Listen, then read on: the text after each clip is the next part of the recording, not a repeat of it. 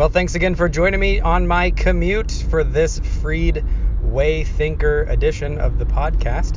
One of the things I wanted to talk about today is engagements that I've been having over analogies and symbolism and things like that. This is going to be a really quick episode because my thoughts on this are pretty quick. Two things. First, analogies aren't arguments.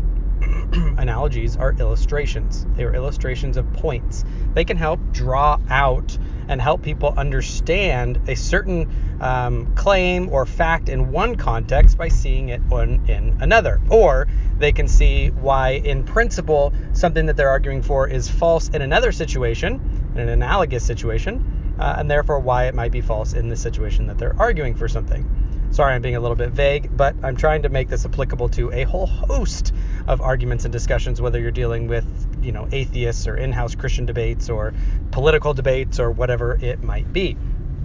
Analogies cannot be used by themselves as arguments. They don't push forward conclusions. They illustrate certain principles or certain facts or certain relationships between things, but they don't argue for conclusions. So please stop using analogies as arguments. They're just not. That's not how analogies function. And for your analogy to work, it has to be analogous. The analogy has to be a substantive analogy. The same principle or relationship has to hold between the two. And by the way, analogies, you can't say an analogy isn't analogous because of some tertiary fact about the analogy doesn't work. For example,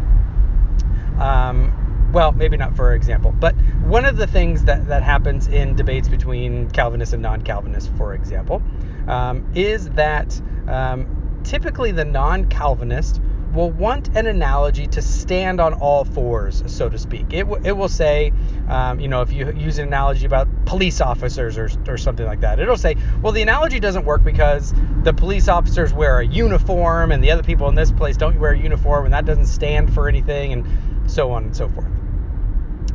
Again, that's not how analogies work. They're trying to push an illustration of a certain principle that's in place, or of a certain relationship between concepts that's analogous across the board. The analogy doesn't have to stand on all fours. Every detail doesn't have to match, unless you can show that the detail is substantive to the overlap, to the analogous overlap. It becomes irrelevant to the actual point. All right. The second thing that I wanted to talk against is when someone says, tries to get away from something by saying, oh, well, that's just a symbol. This happens all the time in biblical discussions between Christians and atheists, or between Christian and Christian and so forth. And it can be on all sides. I've heard Christians do this against atheists. Usually the atheists, I have to admit, just are terrible exegetes. They're terrible interpreting text. They seem so overly biased to try and deny something about the text that they're not actually willing to do any of the good hermeneutical exegetical work that it takes to understand a passage.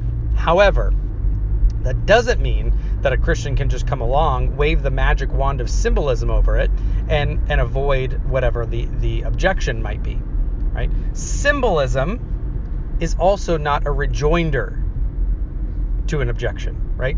Symbolism qua symbolism. You can't just be like, oh, well, that's a symbol, so it doesn't matter. Unless the person's argument is relying on a flat, literal meaning of the passage, you can't just say, oh, well, it's a symbol, so therefore your argument is false, unless, again, the argument is just that the passage is literal.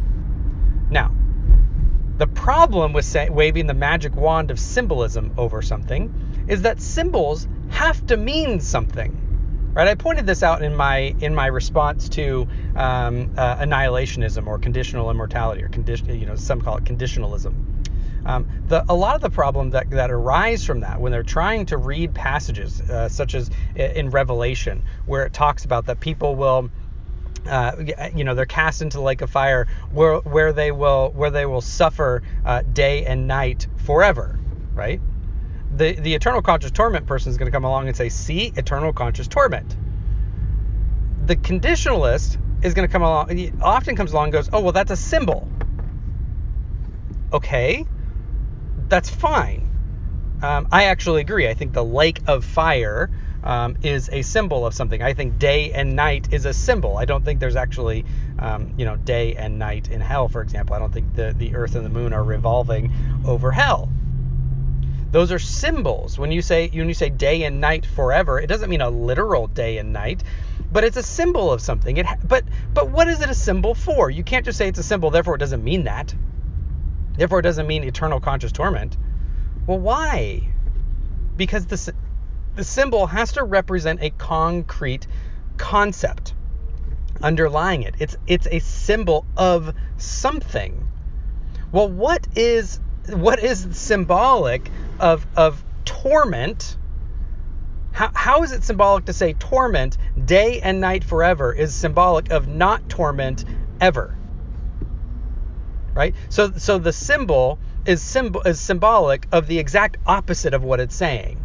Right? That's not how symbols work. Right? You don't present a symbol of someone working and say, they're laboring day and night in the fields, and that's a symbol of them sleeping cozily in their bed. Right? That's not how symbols work.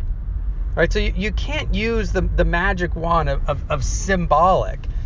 Just use that, wave it over it, and say, well, therefore that does it. Now, by the way, I'm not saying that all conditionalists do that with that passage, for example. Some before the conditionalists get all up in arms, some people have tried to get around that. But I'm saying it's a common thing when someone like myself who argues for eternal conscious torment comes and is in dialogue with a conditionalist or an annihilationist. This type of symbolic wand waving happens. It happens when we're dealing when a Calvinist is dealing with a non-Calvinist. We talk about, you were dead in your sin and trespasses. Oh, well, dead is just a symbol.